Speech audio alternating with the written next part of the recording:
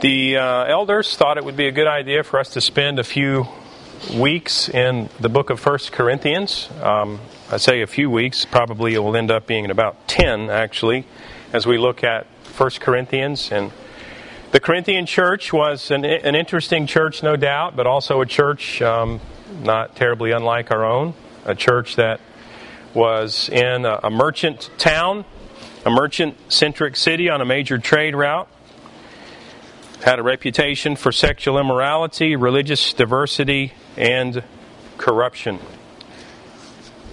And no doubt the trappings of their own culture, really provided for them in some ways perhaps fortunate, but also unfortunate kind of background and aspects of their life that would no doubt be touched by the gospel and need to be significantly renovated by the gospel. Even with the new moral orientation that the gospel reveals and the regenerated heart brought about in redemption, a corrupt culture can really, impact the moral pollution in our own lives. The ways that we live, the cultures that we grow up in, impact the way that we even read the Bible. They impact our own understanding of what it means to walk in grace. It impacts even our concept of membership in a church, this idea of committing ourselves sacrificially to a body of people such that we would delight ourselves in growing in the fellowship of His Son, as verse 9 indicates here in this first chapter. And so it seemed appropriate that we would look at this book of 1 Corinthians, and we can see that there are many issues that are brought up, issues that are absolutely common in every fellowship, issues that it's important that we see that the Lord does have directions for us, help for us in that way as He desires for us to enjoy our walk with Christ and also to grow in grace and to certainly live lives such that the Son is rightly honored and that we can in turn delight ourselves in that. So 1 Corinthians answers a lot of practical questions in the life of the church. And after we can look basically at some of the things that we can pick up in the first 9 verses, I'm unashamedly going to bring to you what I hope to be really an exposition on the doctrine of sanctification this morning. And you'll notice in chapter 1 in verse 2, he does use the term sanctified in the past tense, and so we'll look at that. But really the book of 1 Corinthians is a book, it's a letter that has to do with sanctification. Categorically, it's a letter about sanctification. It's a letter about, hey, this is how you're living, and this is the biblical alternative to that. This is, for instance, a problem that you may have, and if you could actually take the chapters of 1 Corinthians, perhaps some of you have, the same as me, and you can see that each of these chapters, in a sense, is broken up into yet another issue to deal with. And okay, here's another issue here, the Lord's Supper, for instance, or giving, or, the way to deal with church discipline, and so forth. And so he addresses all of these things in this book of 1 Corinthians. And so certainly it is a book about sanctification, a letter about sanctification, as we could, of course, notice that much of the New Testament is written with this in mind. And you might wonder why. Why would the subject matter of sanctification seem to be so important in the Scriptures?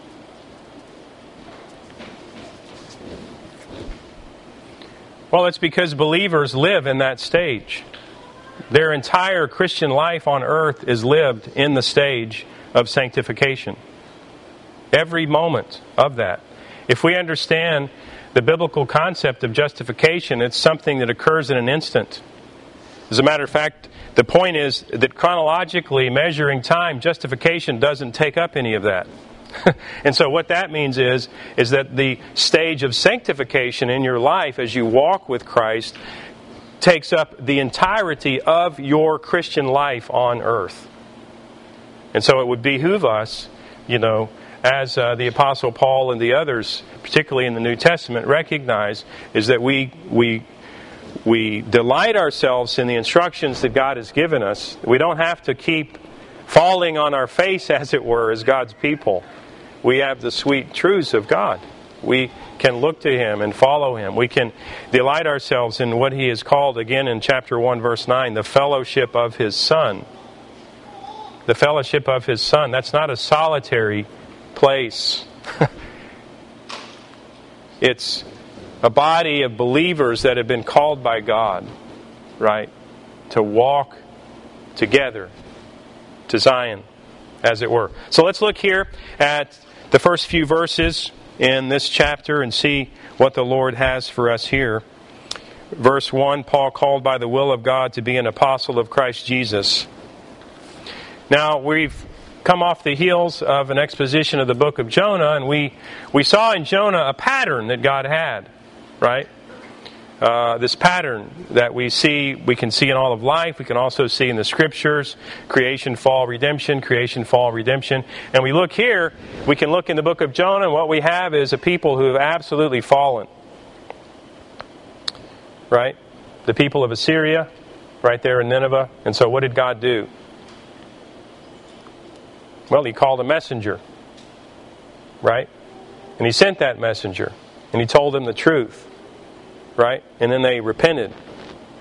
And then we see what took place after that. No doubt the same, in a sense, pattern occurred in the city of Corinth. Paul, called by the will of God. Why? Why was the Apostle Paul called? Was that just a random kind of vocation choice that he had? No. He was called to a number of places, specifically, not least of which, the city of Corinth. He was called in order to redeem a people. God calls a messenger. In order to redeem a people, God calls a messenger. The Apostle Paul and Sosthenes certainly involved in that. Verse 2, to the church of God that is in Corinth.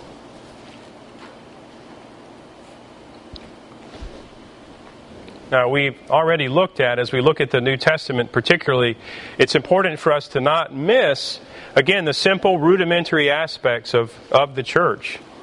The Apostle Paul addresses what? This is the church in Corinth. This is the local body of believers. It's not unlike the church in Philippi. It's not unlike the church in Laodicea. It's not unlike the church in these other places, right? It's a church that had a messenger sent to it, called of God. A church that is filled with people that are also called of God by the proclamation of the Word of God. It's a church that enjoys, really, for the most part, a comprehensive giftedness. This idea that, okay, what do we have here? What is God has quite a collection for us. The church here. All right, at Providence Reformed Baptist Church, what do we have in our midst here? And these are all of us are people that God has collected. He's brought together, right? And we're the church here. And so, not unlike the local church in Corinth, not unlike any of the other local churches. And then he begins to really, I think it's appropriate that we see, in a sense, these are synonyms for the church. Those sanctified in Christ Jesus.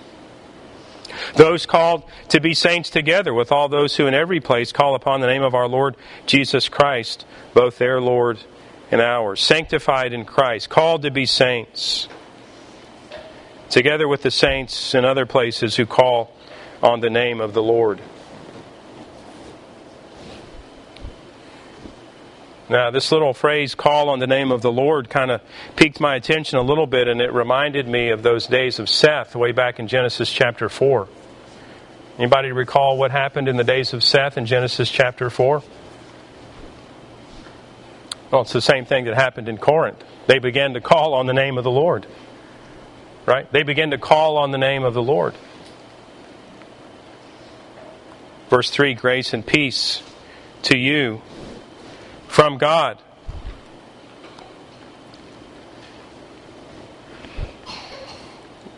Grace and peace to you.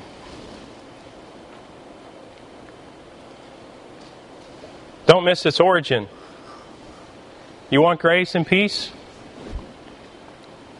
You're not going to get it any other place but from God. It's from God. Grace and peace to you from God. We often look in other places for that. But you'll not find it there. You'll not find it there. You can find other things, but you'll not find grace and peace. They cannot be obtained in any other way. Verse 4, I give thanks. Here's the Apostle Paul again, just as we see as in his other letters, he's dropping to his knees, and what is he doing? He's giving thanks to the Lord. There he goes again. There he goes again. Paul's prayers always have an orientation of thanksgiving, but it is an empty thanks. Hey, thanks for being so great. No, the Apostle Paul doesn't talk like that.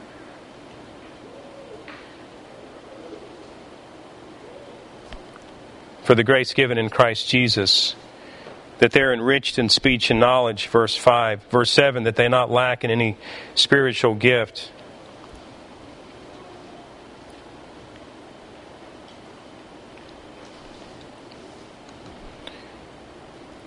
What do you think it was like growing up in Corinth? Do you think that they needed to have their speech and knowledge enriched?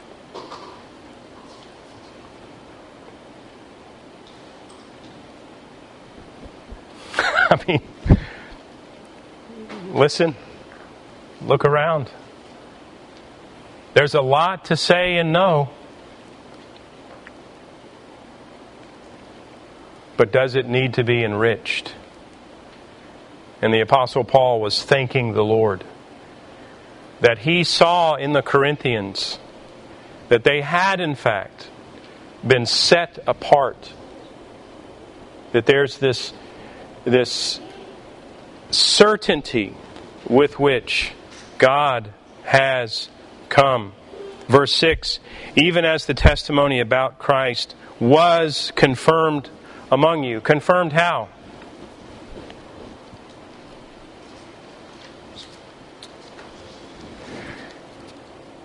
I've had men sit on my couch and tell me how great a man they are. Unconfirmed. The church at Corinth had their life in Christ, their regeneration, confirmed by what it is that the Lord was doing. Talk is cheap. But a transition brought about by the application of the gospel by the Holy Spirit is not cheap. And it brings about a certain change, a good change. And that's what the Apostle Paul is so thankful about the Corinthians and in the Corinthians for.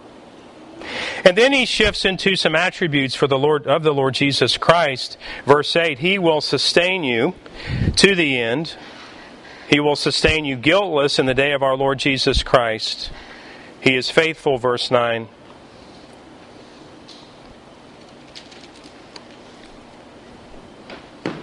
Now, why would those things be important to the Corinthian church?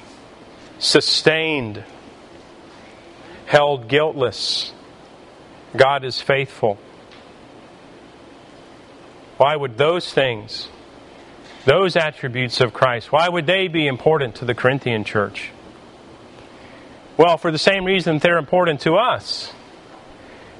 You see, the Corinthian church grew up, as it were, before they came to Christ in the same sort of rat race that we have. They were under the impression that life was like a hamster wheel. That you just get on it and you run, and you buy and you sell and you try to get all the gusto you can out of life, and then you die, and that's the way, that's life. But when they become regenerate in Christ, everything changed. Right? They began to enter into the holy war that God declared in Genesis chapter 3. There will be enmity between the adversary of our souls and the Redeemer of our souls. And so they entered into that. While they didn't have to go anywhere, everything changed. And oh, what a joy it must have been for them to hear that that one in whom they were in union with, the Lord Jesus Christ, would sustain them to the end. And all this guilt that they knew they had, they would be forever free from that because of what Christ had done, that He would always be faithful. He would always be faithful.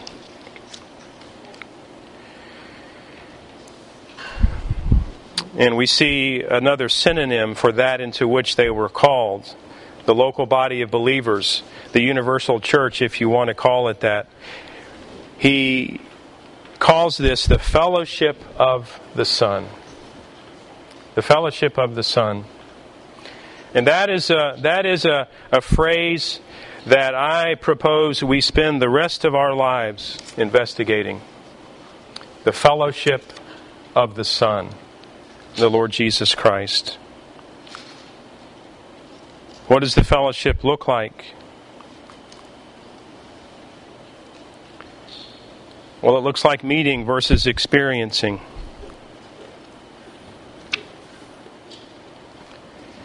One of my dear friends indicated to me regarding his declaration of the gospel to the lost, he said, I don't just want people to hear the gospel. I want them to experience the gospel. And as a matter of fact, as one who proclaims the gospel, he would go on to say that I don't want them only to meet me, but to experience me. And if you knew my friend, you would realize that you could only experience him. Your interaction with him is not anything other than an experience. And this is the idea that we get here. But you certainly recognize that our culture militates against this exposition of what true fellowship is. I mean, we live in a culture where we speak about being unfriended on Facebook. Now, if someone can unfriend you on Facebook, then the implication is that they friended you on Facebook. And so therefore the implication is, follow this amazing logic, that they were your friend before, right? And so that is friendship, right? And that gets into the brain housing group, right? And you likely, whether you delight yourself in it or not, begin to really take in this idea that, friendship is like this. It's a very light, momentary thing. There's no depth. It's very shallow. And the Apostle Paul, again, he is absolutely declaring and crushing to powder this notion when he creates as a synonym our new life in Christ with other believers in Christ in the local church as the fellowship of His Son. The fellowship of His Son.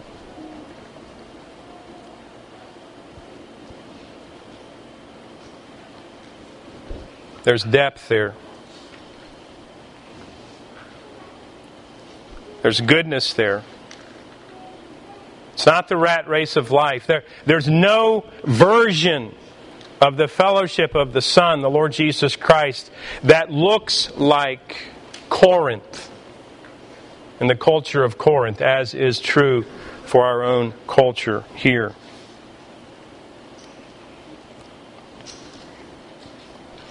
Now let's consider the subject matter of sanctification. The subject matter of sanctification. As I mentioned, as believers, our entire earthly lives are spent in this stage of gospel redemption. Our entire life as believers. Now, we can think, for instance, and if we were to look, for instance, over here at Romans chapter 8, we have some of these stages laid out for us.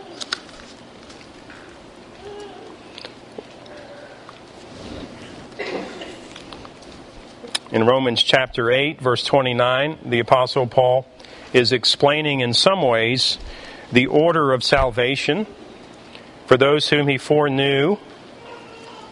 That is, before the foundation of the world. The men in the theology study on Thursday we discussed the counsel of redemption, and that's where these things occurred. For those whom He foreknew, He also predestined to be conformed to the image of His Son, in order that He might be the firstborn among many brothers. And those whom He predestined, He also called, and those whom He called, He also justified, and those whom He justified, He also glorified. So there are a number of stages here. There are some that are implied. For instance, in verse 29, there is the stage of being foreknown. You and me don't know anything about this. That was before we were born.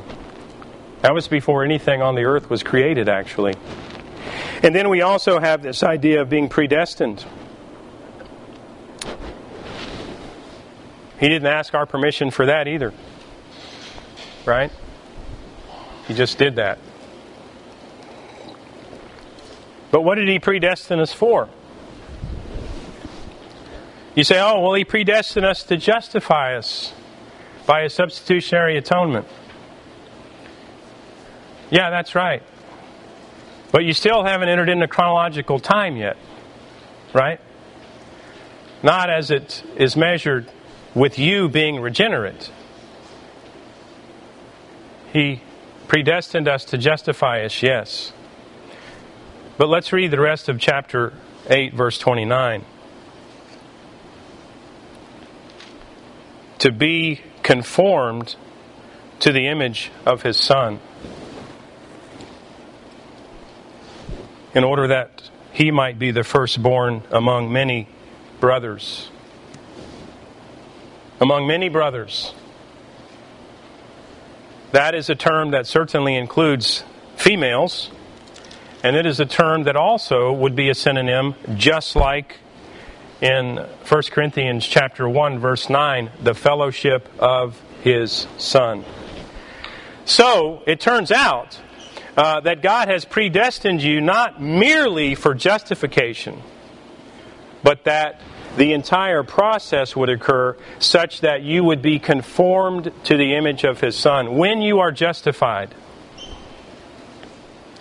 If we could stop the clock and not start it yet, at the moment that you are justified in Christ, if you could measure your conformity to Christ immediately before your justification and immediately upon your justification, how much conformity to Christ has occurred?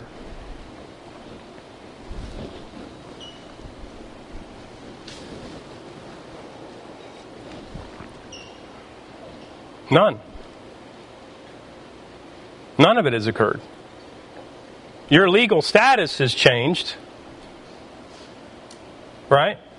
Your legal status has changed. You're justified in Christ. You have taken to yourself what the Lord Jesus has purchased for you. And while I do not think that the concept and the illustration of a judge is a very long-standing one and something that is a place where we would want to continually go back to regarding our relationship with God the Father or the Son, because He isn't our judge in that sense. He's our loving Father and He's our brother in the Lord Jesus Christ. But nonetheless, if we want to use that as an illustration, the idea holds that you walk up to the judge of all the earth, the Father, and He slaps down the gavel and He says, "Not guilty." Not guilty because of what the Lord Jesus Christ has purchased for you. You turn around and you walk out of the courtroom, but there's one thing that you know. You did all that stuff. And you're the same guy walking out the door as you were that walked in the door. You're the same guy. But when you walk out that door, the actions of being renewed by Christ begin. The comprehensive work that the Holy Spirit absolutely by necessity will do in your life begins. And the Apostle Paul is talking about that amongst the Corinthians. Confirmed in you. Confirmed how? Oh, well, because I prayed a prayer. No, the Apostle Paul is not talking about that. He's not talking about a man that sits in his proverbial living room and says, yeah, I prayed a prayer. Nope, that's not what he's talking about. He's like, oh, Paul is like, no, I see Christ in you. Yeah, you guys are a chocolate mess, but nonetheless, I see Christ in you. And that's what he's talking about. Confirmed in the fellowship of His Son.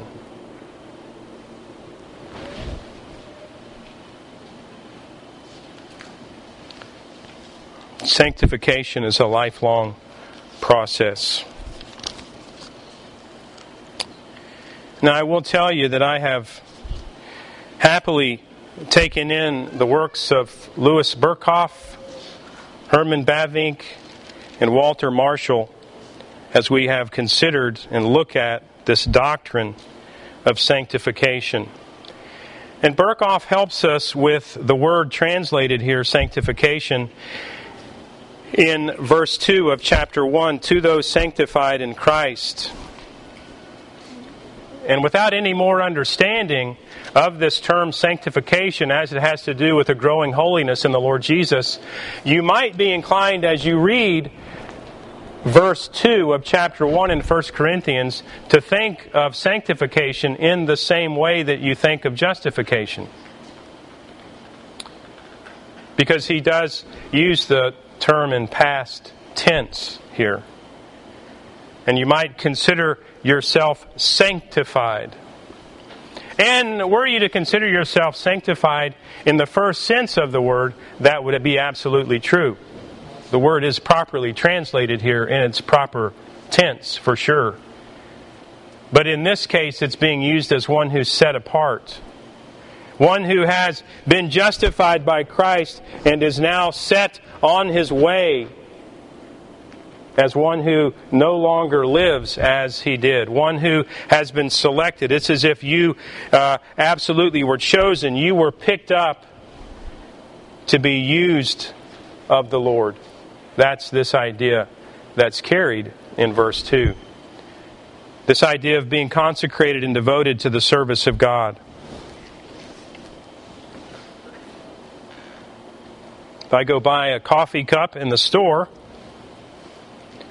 and I say, yep, this is the one. I'm going to get this cup, and I'm going to put it in my basket, and I'm going to take it home for the express purpose of drinking coffee in this cup. But in this entire process of picking it up, of putting it in the basket and taking it home, it has not served the purpose for which I bought it.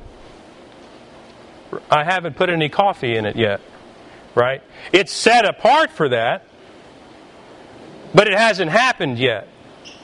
This is this concept of being sanctified in this way, being set apart, separated from the world's defilement to share in God's purity.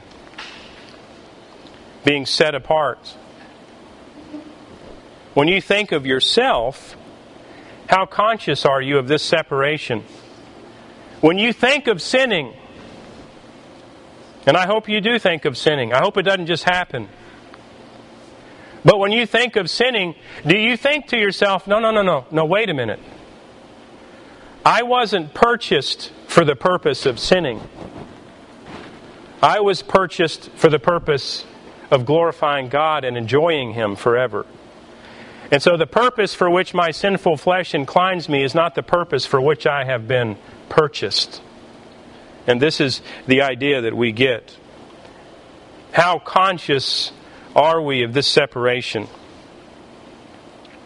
The second way in which the term translated sanctified in this case is used, and the most often case here is used in the ethical sense to describe the quality that is necessary to stand in close relation to God and to serve Him acceptably. And in these ideas, we come with the same notion that we got in Romans chapter 8, this idea that we've been saved to be conformed to the image of Christ. For instance, we could look at Ephesians chapter 1, verse 4. The Bible says, even as He chose us in Him before the foundation of the world, that's predestination, that we should be holy and blameless before Him. That's conformity to Christ. The same process the Apostle Paul is explaining. He explained it to the Romans. He explained it to the Ephesians. He shows what happens to the Corinthians. Colossians chapter 1, verse 22. He has now reconciled in His body of flesh by His death in order to present you holy and blameless and above reproach before Him.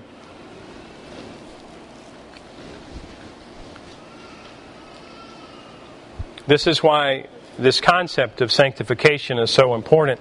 The reality is, the unfortunate reality is, if we were to go back to this rather shallow, I understand, illustration of the coffee cup, it seems that many people are absolutely content to be the cup that would eventually be used for coffee, but to remain in the basket and never actually be used. Never being conformed to the image. It hasn't even entered into service yet, this little coffee cup. Right? Only when it begins to enter into service does it enter into this process of sanctification. And also it begins to enter in fully into this concept of the fellowship of His Son.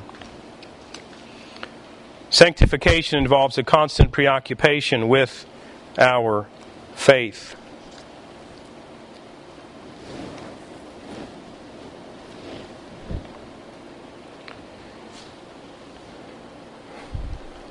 Would you say that you're preoccupied with your faith? Preoccupation means obsessed, absorbed, engrossed, dominated by, consumed. Children, are you consumed by faith in Christ?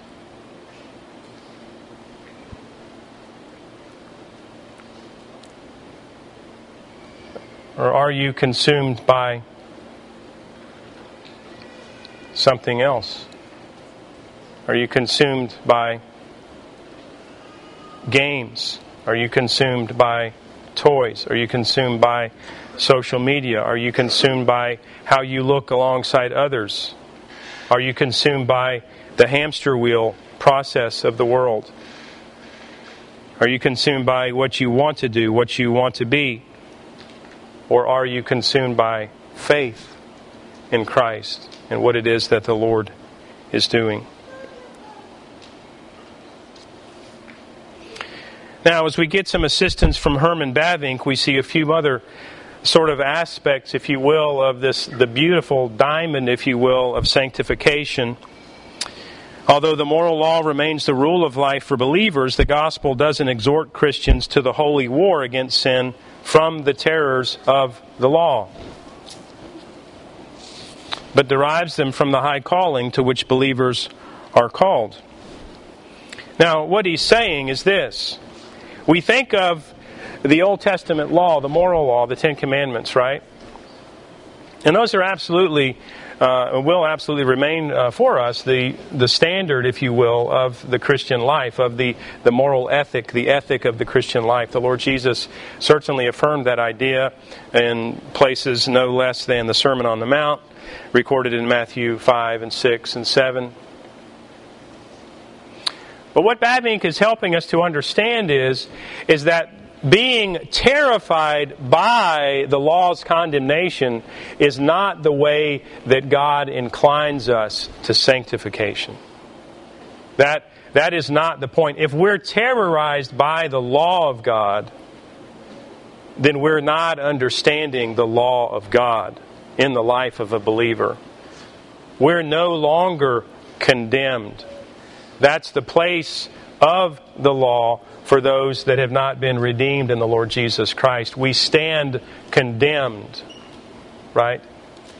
Because those who imperfectly obey the law of God are condemned and rightly are headed for an eternal hell. But the Lord Jesus Christ has completely obeyed the full aspect of the law as well as paid the penalty for our lack of obedience. And that's the substitutionary atonement that takes place in our justification.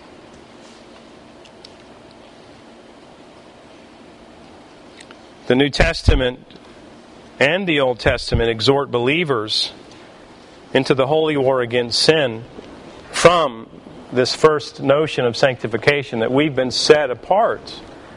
We've been given a high calling. And this really reveals true faith. True faith breaks off our false self-confidence and pride and makes an end to all notions of self-righteousness. Yes, you're right. I can't obey the law of God. I need faith in the Lord Jesus Christ. It's a foolish notion to think that I can successfully be perfect in my obedience to God. But true faith in Christ breaks off that self-confidence and pride. It affirms it as what it is, foolish. Places an end to all notions of self-righteousness. The faith that justifies isn't alone. It's a faith that exuberantly leans into sanctification. Christ was not a new lawgiver above Moses. The Lord Jesus Christ didn't come to simply give us another, more easily agreeable law. That's not what He did. He came to announce firmly and openly redemption in Christ through the substitutionary atonement that was pictured in the lamb and in the slain animal in the Old Testament. We don't live as a result of good works, but for them. We don't fulfill the moral law for eternal life, but out of it. And so the other idea that can in some ways offend is this idea that we don't enter into the law of God except as a way of duty. Now, the concept of duty to obey God is something that makes, it seems like, a good number of people very, very uncomfortable. Because when we introduce the concept of duty into following the Lord Jesus Christ, all of a sudden there seems to be a burden that's laid upon people, as if, oh, well, I thought there was nothing for me to do. Well, if you thought that receiving the grace of Christ, the free unconditional grace of Christ, by way of justification and sanctification and glorification, if your sense was that in receiving this free grace of God, unmerited by you, if you felt that there was in that nothing for you to do, then you really do have a wrong idea about the gospel. There is much to do in the gospel. And the Lord Jesus Christ has done it all in the case of your justification. And in the case of your sanctification, we also take that in by faith in the Lord Jesus Christ, our brother, with whom we are in union with. But in the case of sanctification, it isn't a passive work. It's an active work. We're entering into this with the Lord Jesus, and every step of the way, we merit nothing. It's all of Christ. And it's all of grace. But it involves your sweat. It involves your calories. It involves your labors. And at the end of the day, when you get to heaven, you'll not say, oh, look what I've earned. You'll say, oh, what has God wrought in me?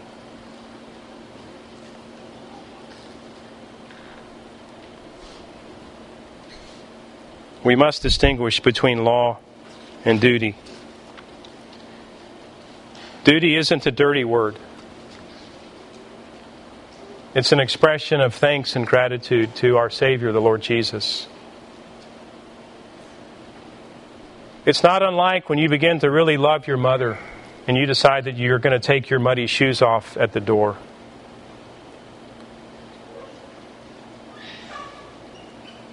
She still loved you when you wore your dirty shoes in the house. But now you think differently about her because you understand how much you love her. The natural man is offended by the law, by its perfections and demands. But the moment we learn of the other righteousness and holiness which God has given in Christ, which He gives us through faith, our attitude towards the law and our sense of its significance changes completely. Are you offended by the law?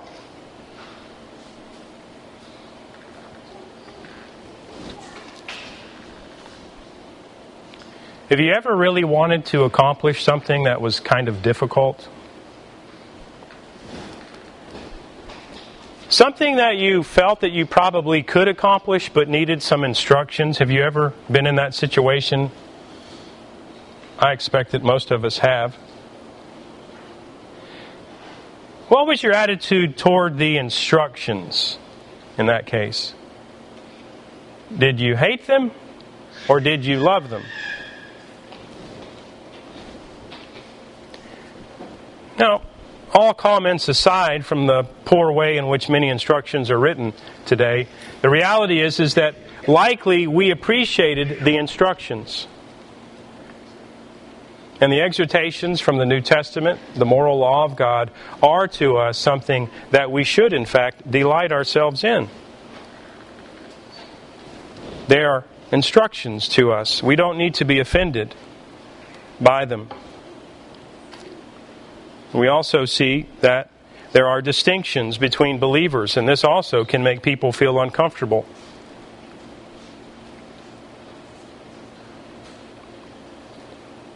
In the generation where every kid gets a trophy, and the unfortunate truth is that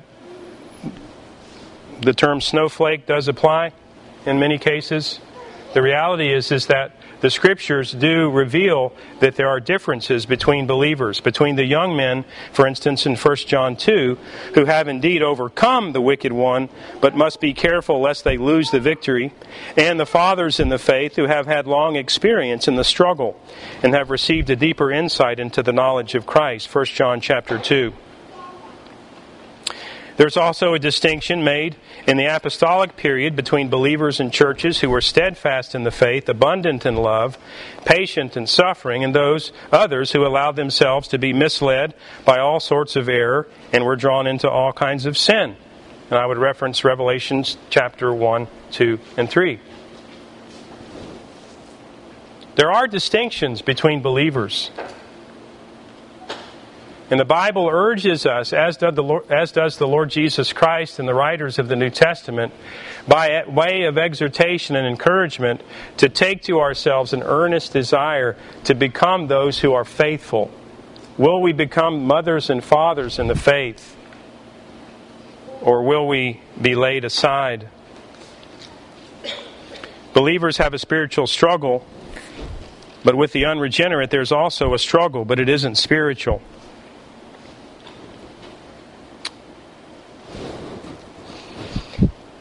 Now, Martin Lloyd-Jones has some helpful sermons on sanctification, which I would highly recommend to you, and I can send a few of them your way by way of linking. But nonetheless, he helps for us to understand that sanctification is not primarily an instant second blessing that some might describe it as. And it also isn't something that is passive in your life. It involves a tremendous amount of work and application by the Word of God. And so it is possible that we may think of it in those terms, and so we may believe that we're waiting on something that isn't going to happen until we really step into efforts. For instance, there are some that upon the day of their redemption in the Lord Jesus Christ, their justification, they no longer have a desire to do certain sins. But there are others who struggle their entire lives with things like that. And you may say, well, this one didn't have the same faith or something like that. But if it worked in that way, then it would work the same way for everyone.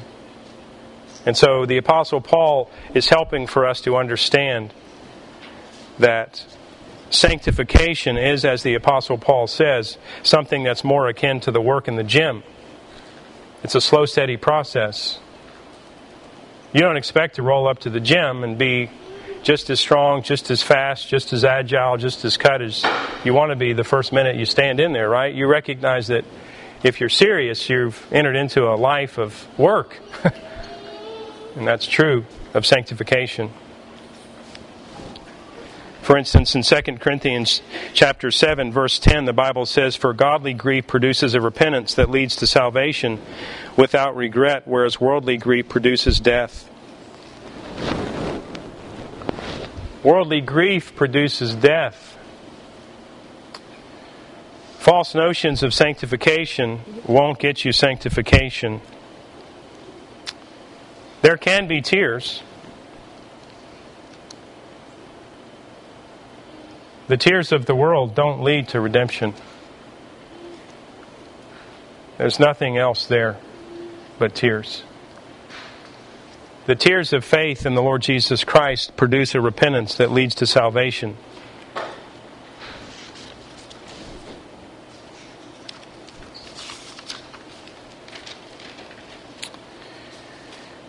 Walter Marshall is helpful in that he says the holiness to which we are called and enabled through our regeneration is spiritual. It's spiritual. It consists not only in external works of piety and charity, but in holy thoughts, imaginations, and affections of the soul. Not only in refraining from sinful actions, but in delighting to do the will of God, cheerful obedience to God. Most look upon holiness as a means to the end of eternal life.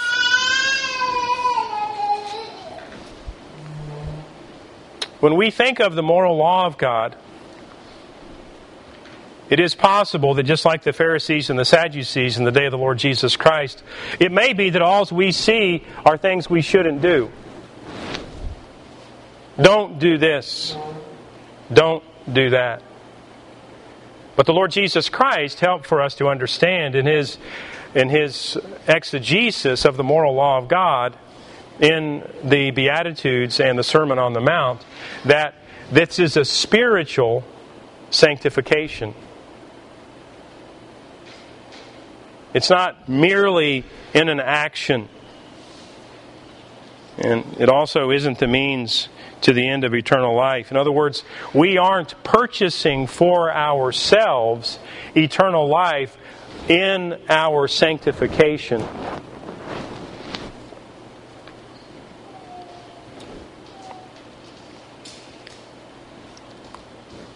Now, this is what I think Walter Marshall does that is particularly helpful.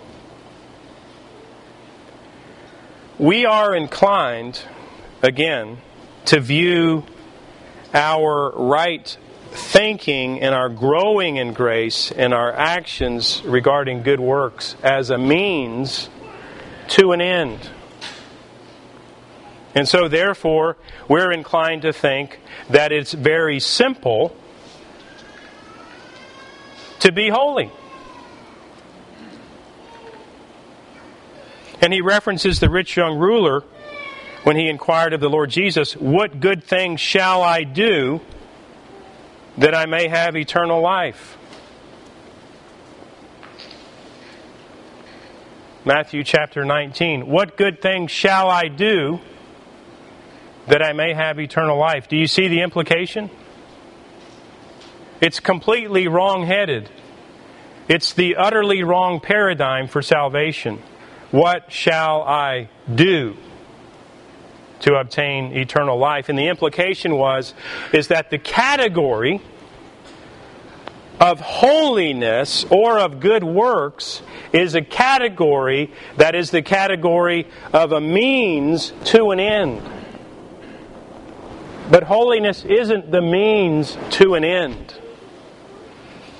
He also references Samson in Judges chapter 16, verse 20. You're familiar with the story. He's tricked with all these different things. He's got his hair tied up. He's tied up with cords and so forth that he breaks free and all that. And the last time after Samson's hair is cut, what does he think? Well, his thoughts are made clear to us in Judges 16:20. He thinks, "I'll go out as at other times before and shake myself free." Samson, I'm persuaded, was a precursor to the Texan. He was very confident, but he was dead wrong. I'll go out as other times. No, you won't, Samson. This is the end of the road for you. You had a misunderstanding, an urgent misunderstanding of the gifts that God has given you, and also how to walk in faith. It is true, great is the mystery of godliness that 1 Timothy 3:16 records. We must unlearn many of our old deeply rooted notions and become fools that we may be wise. This is the genius, I think, of Walter Marshall. He helps us to understand that sanctification is a double knowledge. It's a double knowledge. It's unlearning and it's learning. Unlearning and learning. Have you ever created a habit that was wrong? Have you ever done something so many times and it turns out it was actually wrong? And then when you go to do what you find to be the right way to do it, it's hard. It's hard to do that the right way. Have you ever seen that? You ever experienced that? Again, you do something in a certain way for a long time, and then you've come to the realization that this is actually destructive. It isn't working. It's not effective. And then you come to understand the right way, but your hands still go through the motions of that which is wrong. And you've got to unlearn the old and learn the new. Teachableness is key.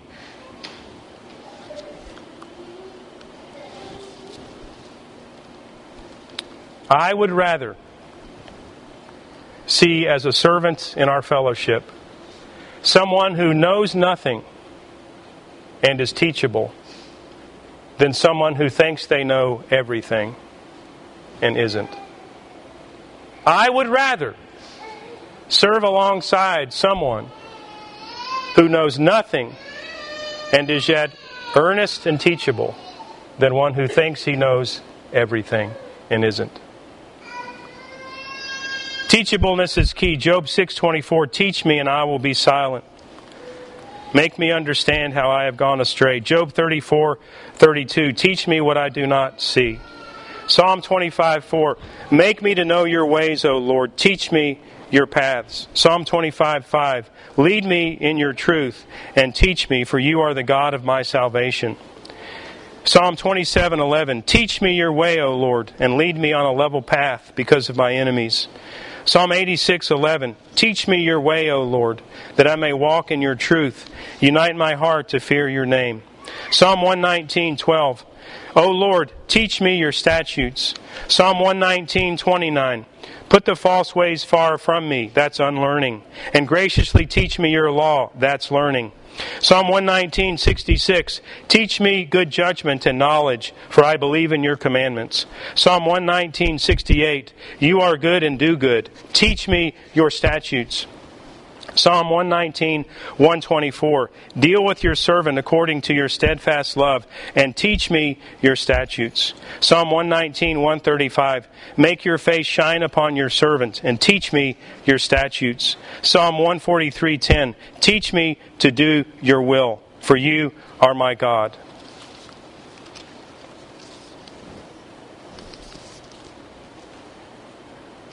Many people, it seems, that their justification brings an end to the necessity to know the Scriptures. It's as if the whole thing is over, when it's only barely begun.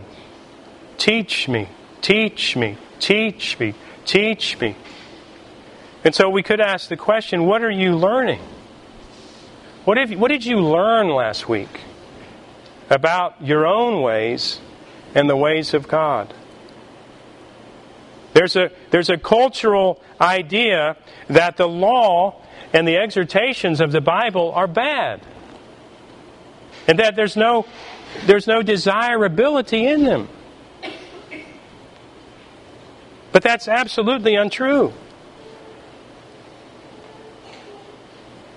We see this cheerful appreciation for the instructions in the Word of God. Oh God, I was messing it up before, but now I have the instructions. What a joy it is to follow you faithfully. Christ is our holiness in the same sense that He is our righteousness. Justification, as Bavinck says, clears our guilt, comes before sanctification, which cleanses us from our pollution. As I mentioned, justification is a forensic act. It's the juridical act. It changes the status of a person, but it doesn't change our nature. The pollution of sin is still present. That's what sanctification does. It changes the inner nature of man, unlearning and learning, tearing down and building up. Both are purely of grace in their gifts.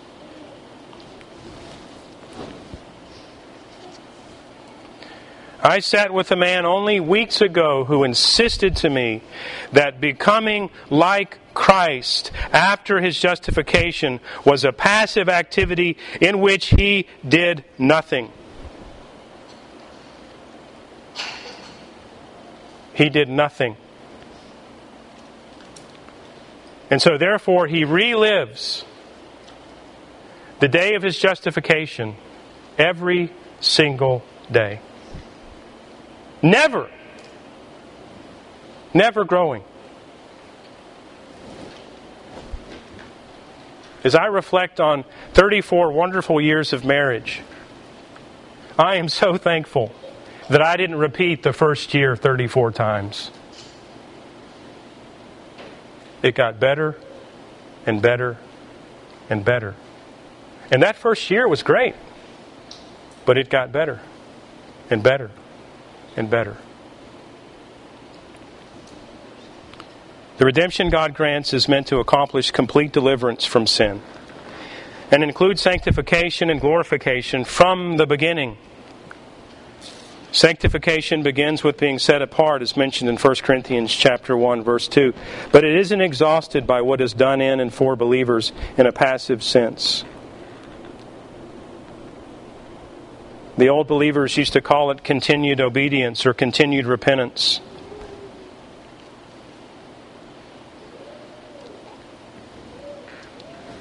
Continued repentance. We have things to repent of every day.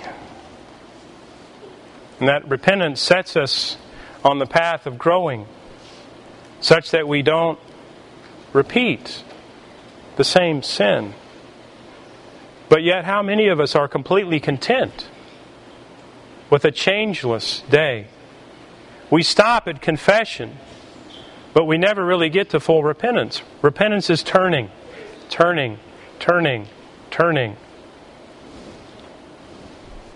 Away from. It's unlearning that which is bad and learning that which is good.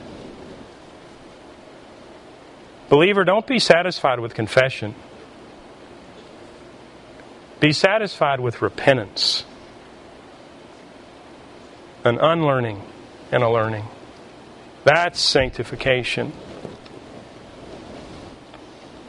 Let us pray.